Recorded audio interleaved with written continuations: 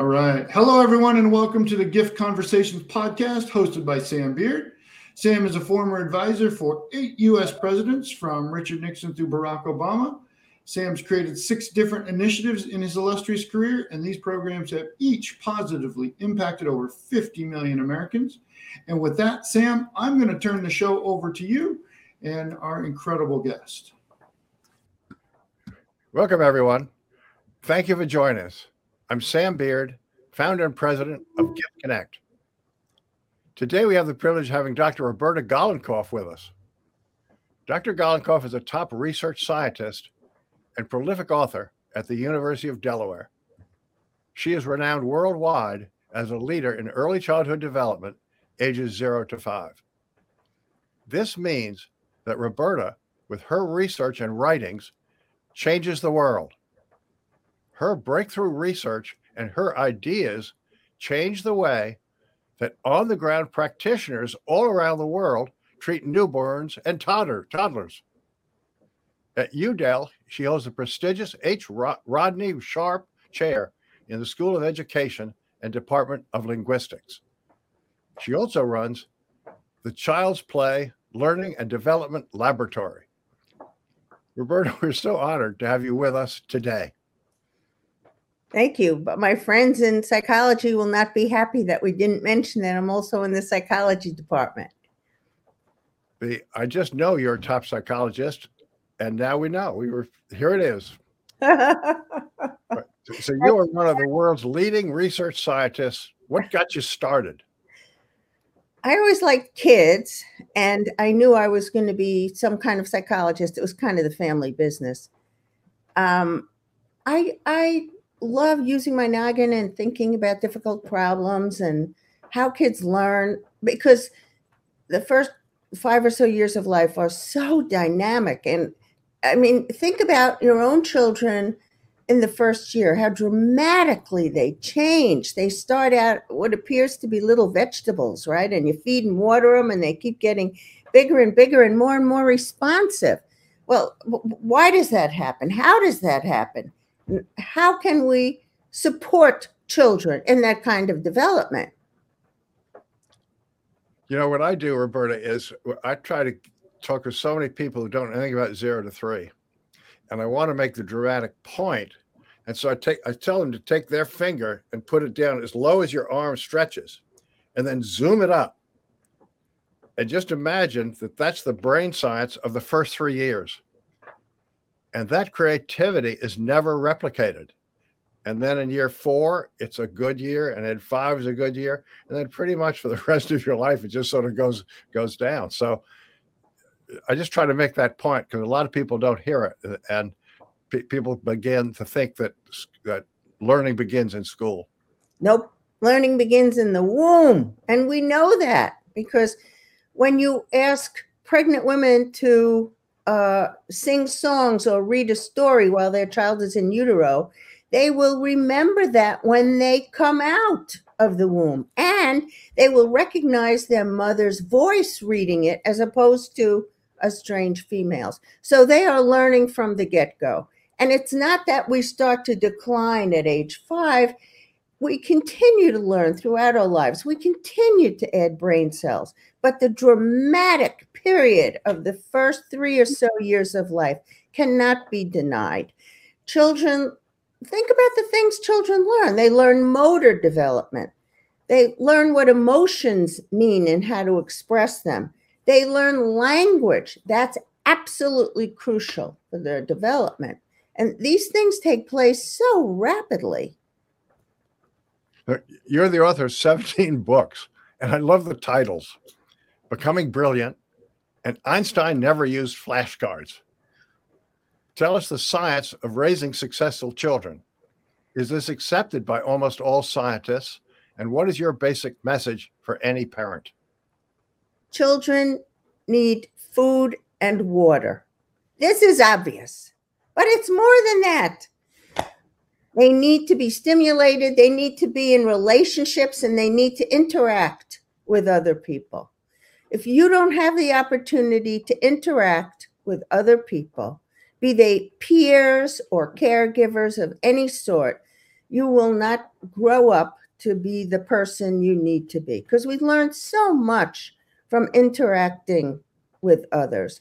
Children also need to be supported in other ways. We need to keep our children away from lots of violent media, for example, because our kids don't need to see that. There's nothing gained by exposing our children to scary violence.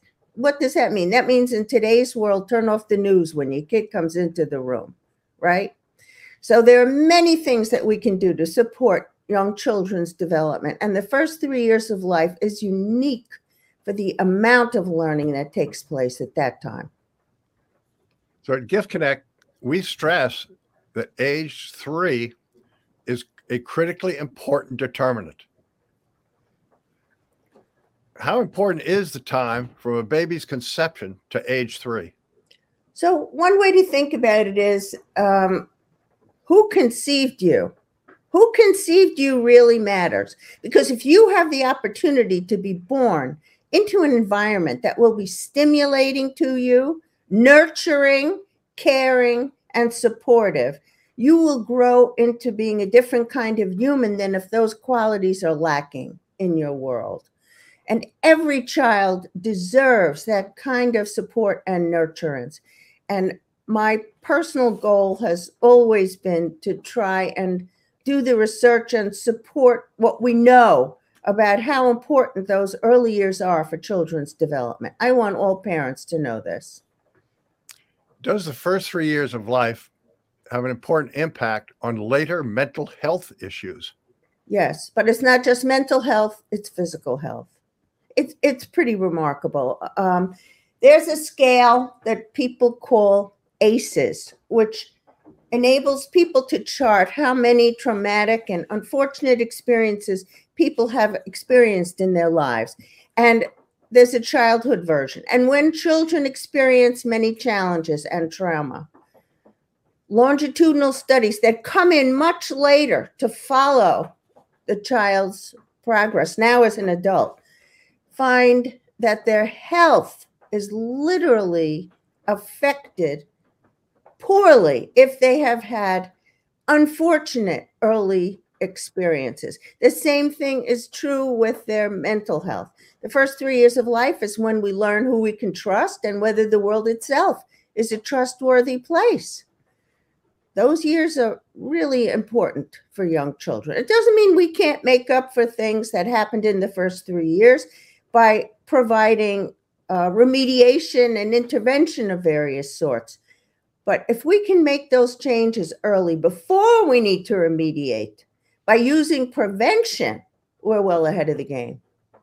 One thing I've heard, Roberta, is that some parents, I suppose they're so eager for the children to be successful that they're constantly scolding them and constantly demeaning them and telling them they're not really good and they need to be better. And I think that every baby that's born wants to be loved and lovable. Yes. If you get the idea that you're not loved, it comes out later in many bad ways. We all want that. The personal relationships that we have with the people closest to us are pretty much the most important thing in the world to us. And children need to know that they are loved and accepted. They should never be called names, except, funny ones like bunny face, But if it's not a loving name, it should not be used on a child. And rather than scolding children, the current thinking documents the fact that if children are distracted when they're young, that works very well. And also, if once they understand some language, if children can hear why they shouldn't do whatever it was they were doing, that really helps. Another thing is giving kids choices. Do you want your juice or do you want the milk? When you say that to a kid, the kid feels like they have some power. And that's really important. And parents can easily do that to avoid engaging in this blame game and making the child feel they've done something terribly wrong. One thing in our family, I had a wonderful family, and my father was a very nice man, but he really didn't do many things with us children. And so when my children were born, I did everything. I ran around, I rolled on the floor, I did everything. Then I started to learn about 0 to 3, and everybody needs to know much more about it. So one of the things is talk all the time. So we made a mistake. When dinner time came, we would put them in front of the Disney cartoons and the TV instead of in the high chair talking to them all the time. And then serve and return. No one's ever heard of serve and return. So I was always serving.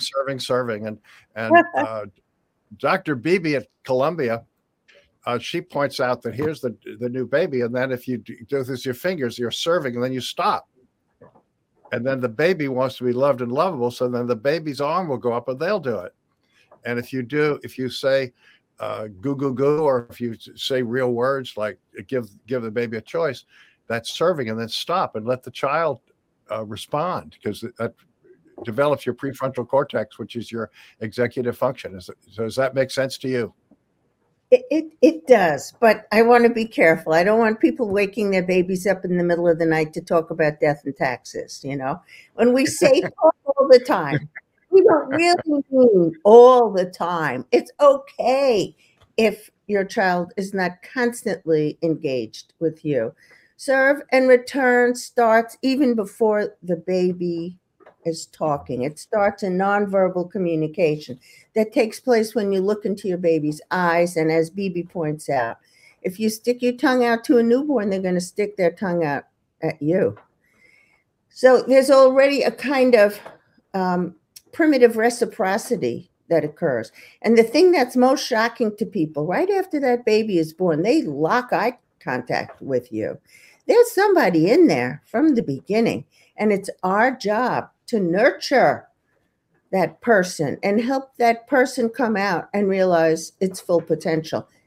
And that doesn't happen for every family in the United States or in the world. A lot of it has to do with poverty. We know, we have done tons of research on the negative impact of poverty on children.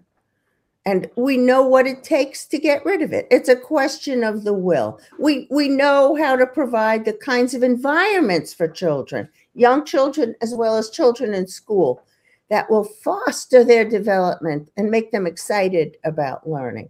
It's a question of wanting to do it. A few days ago at the Brookings Institute in Washington, you launched your new book, Making Schools Work, Bring the Science of Learning to Joyful Classroom Practice. Now, you and your partner, Kathy Hirsch-Pasek, bemoaned the impact of school shutdowns during COVID. And then you called for the proper assessment of performance in our schools. What you said is our students can learn to memorize content, but we're not teaching them to use the content to solve problems. Tell us more. So what is Making Schools Work about, and why were we motivated to write it? One of the things you may know is that teachers are fleeing the profession. Why should that be? It's because teachers have no autonomy. They literally have to be on the same page as the other teachers in the grade. We have to give teachers back their autonomy. When we ask children what they think of school, a common word is boring, right? Why should that be? Why shouldn't learning be joyful?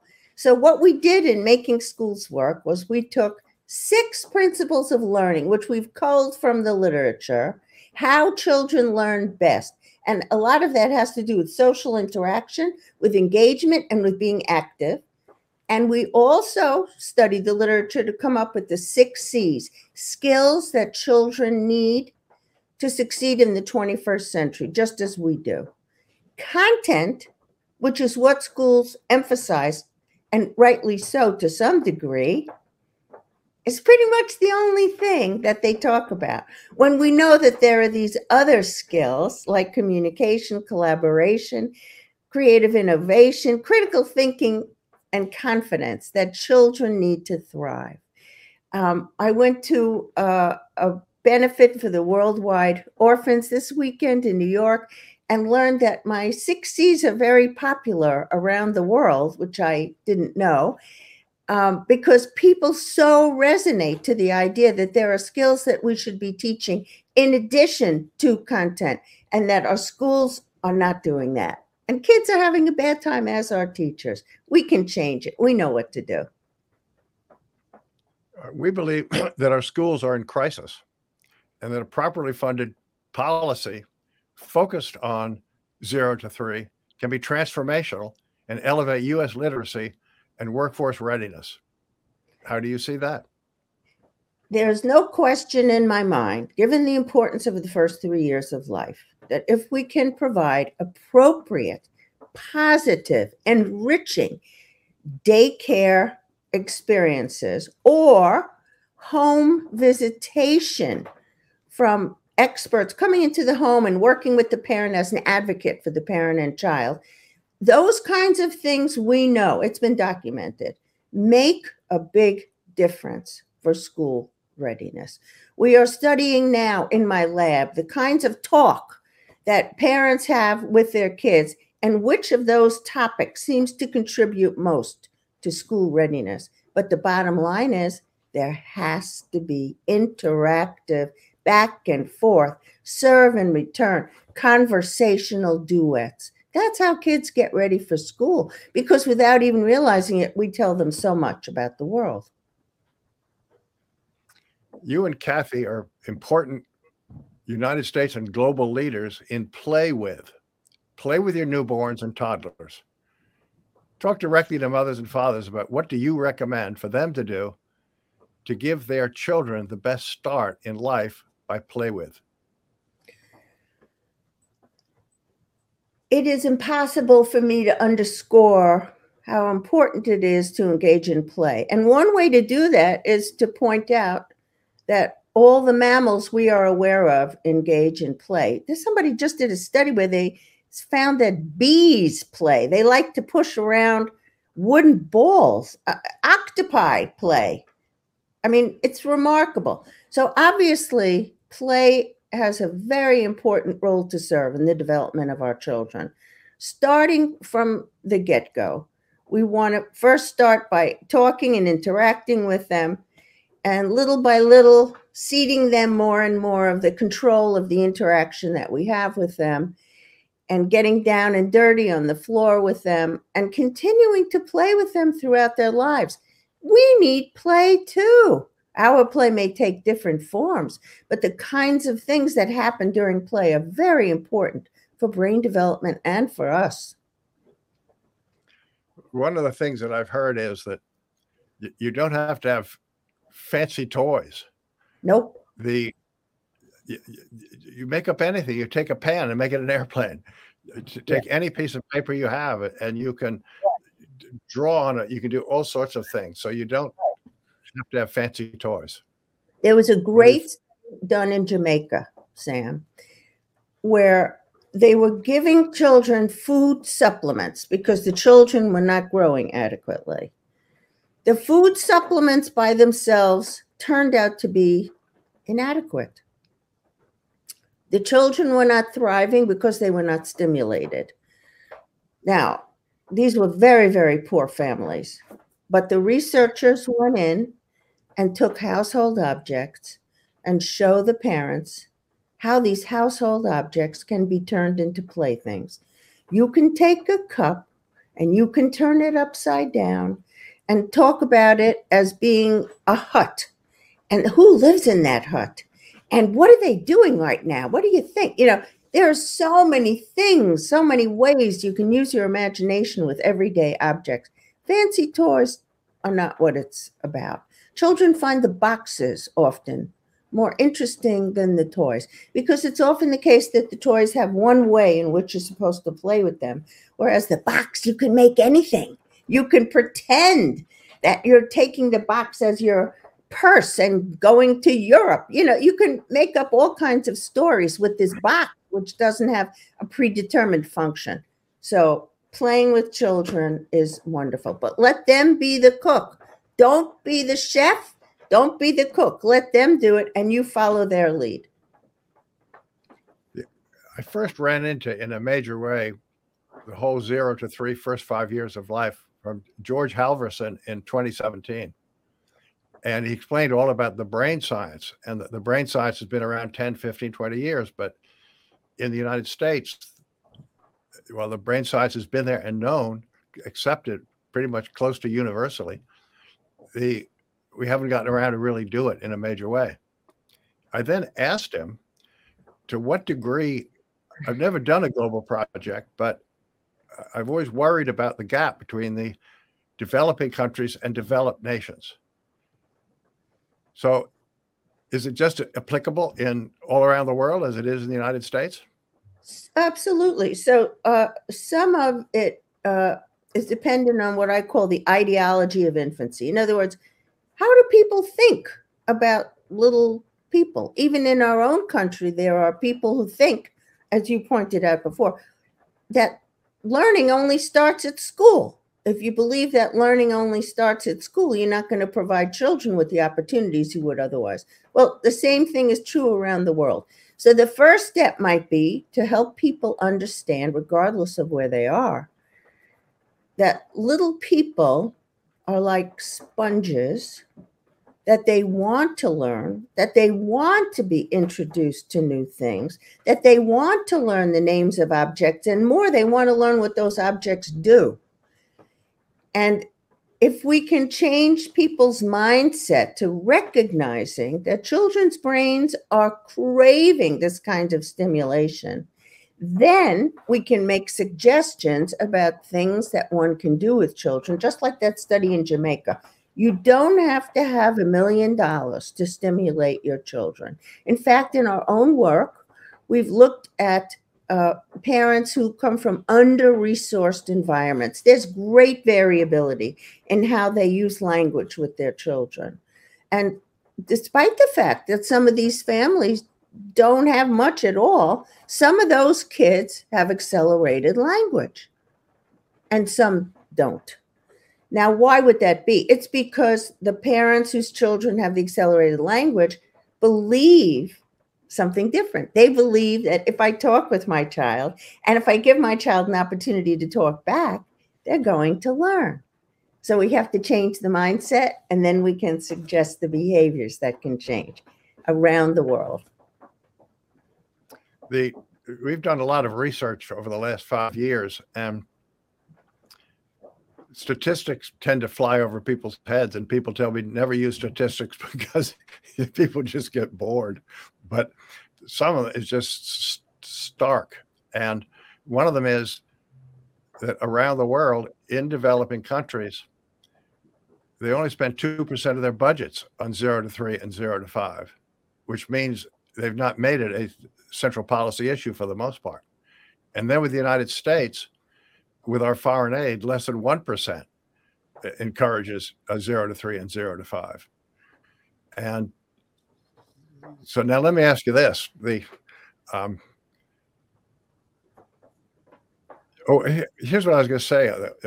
George Halverson told me when I asked the question about 0 to 3 and 0 to 5 around the world, is that it's brain science. And brain science doesn't know anything about geography. It doesn't know anything about skin color. It doesn't know anything about gender particularly. And it's important wherever you go. So does that agree with you? Oh, absolutely. But I want to point something out. The brain science is now supporting what we have known from behavioral research without wiring kids up for like 30 years. We have known for a very long time that it is important to provide children with loving support and stimulation for them to learn enough to succeed in school and in life. The brain science is catching up with that. And it is true for people around the world. We are, after all, one species. We are the human species. We don't have very tremendous variations in our brains, and children's brains all need the kind of stimulation and care and nurturing and interaction. We know this for years. Roberta, you've known me for many years, and you've seen me take on different causes and create different movements. And when you see me in action, what do you hope that Gift Connect and our team, where might we have the biggest impact, and what do you think that you think we can do strongly? It's clear to me that you are very passionate about making a difference in the world. I do. I know you for years. But more importantly, you recognize that one has to be in tune with the beliefs in the culture to make that happen. So, for example, I cannot remember the name of the woman in Africa who I believe you commissioned to write a song about the importance of singing and talking to children. Stellar Mengele. Yes. And that's the way to go. It's not like, here we come, we're going to tell you what to do. No, it's all in collaboration with communities. And that's what you do. And it's all about coming up with messages that will resonate in a particular culture.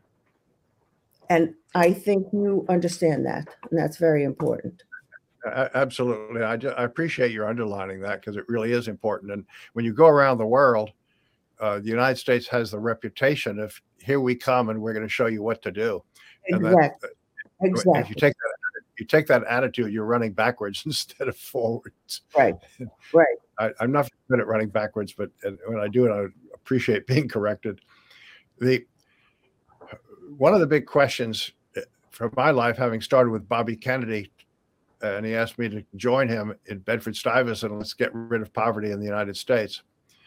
I'd like you to talk about the power of 0 to 3 and the impact of missing 0 to 3 in terms of reversing poverty. Can understanding about 0 to 3 be transformational in reversing poverty in America and around the world? I think it's kind of the other way around, if you don't mind me saying so.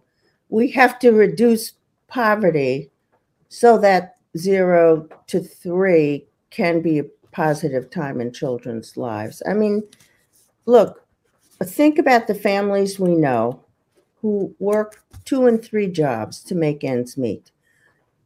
It's extremely stressful. And how are they going to be able to have conversations with their children when there's no let up when they get home? Because then they've started what we call the second shift, which often falls disproportionately on women.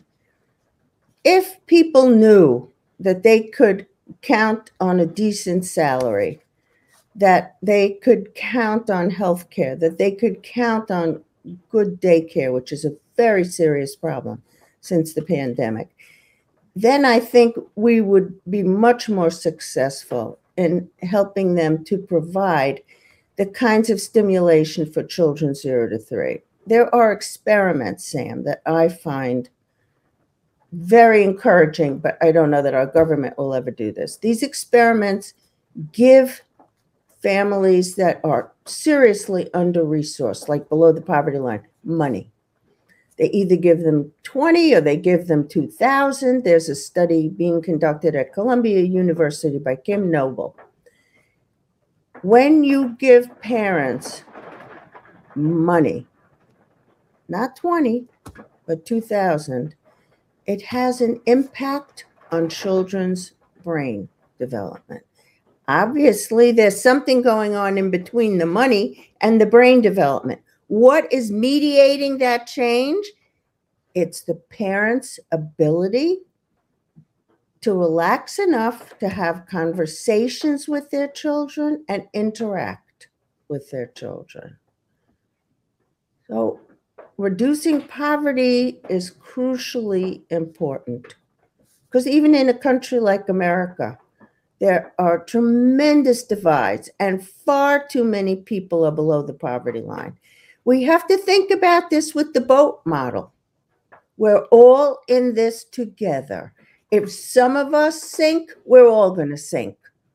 So we have to take care of those who are less fortunate and have been crowded out of the economic prosperity that many of us experience. Thank you for raising all of that. Yeah, every time I ask you a question, I get wonderful answers because you're so in depth in knowledge. It's just spectacular. About 20 years ago in the United States, a number of people in a number of communities really got excited about 0 to 3, and it just didn't catch on. It seemed to be the timing was wrong. I think that's true. Now, the time is now the good time. I start to think that around the United States, at least, and even around the world, more and more people really get it. So you think it is the good time now, and can the next 10 years be transformational? I agree. But you see, you have to look at this historically. People never thought that the preschool years mattered much. Jack Golinkoff and his group at Harvard, Frontiers of Innovation, I think made a big dent at that. And then people came to recognize that the preschool years were really important. Now it's time to emphasize even below preschool, because here's why. We know well that children arrive at preschool and then at school, some children, very unprepared. What does that mean? They don't have pencils and paper? No. It means they don't know their colors. They don't know how to write their name. They know so little about the world. They haven't been read books. They don't know that books open from left to right, that print goes from left to right. We're starting to make a bit of a dent on that, and I think it's time to continue. There is no time that is too early to read to a baby. I know that sounds crazy, but there is no time that is too early. Your baby loves hearing your voice. Your baby loves the cuddle when it's happening. There is no time, and children will only profit by it from the beginning. So 0 to 3 is where it's at now. There's no question. We also need to make sure children have wonderful preschools. The research is clear. If you put children into good preschools, they do better. Furthermore, the longitudinal studies show their brains look better when they're adults. I love that finding. Roberta, you have just come out with a new book, and it's so exciting. Where can people go to get the book? And tell us something more about the book so everybody will go. I want everybody to go and get Roberta's new book. People are interested in how children learn and how education can be improved so that we no longer use the appellation boring, can easily get the book the way they would get any other book, through the bookstores in their neighborhoods or through the online purveyors. And it's not just a book for people in education, it's a book for people who care about the next generation and who want to stop hearing the complaining, because there are very few books that say what we can do differently to help the schools. This book has a plan, and we're already using it in Michigan, in schools in Pennsylvania, and in New Hampshire, and it's working. Everybody, thank you for being here, and please come to our website, www.gift-connect.org, and then join us on social media, on Facebook and Instagram. We're filled with information, filled with opportunities to help change the world. Come on and join us. We need you. Roberta, I've known for so long that you're just spectacular and just a fountain of information and excitement and guidance. We're just so appreciative of having you with this podcast. Thank you very much. My pleasure.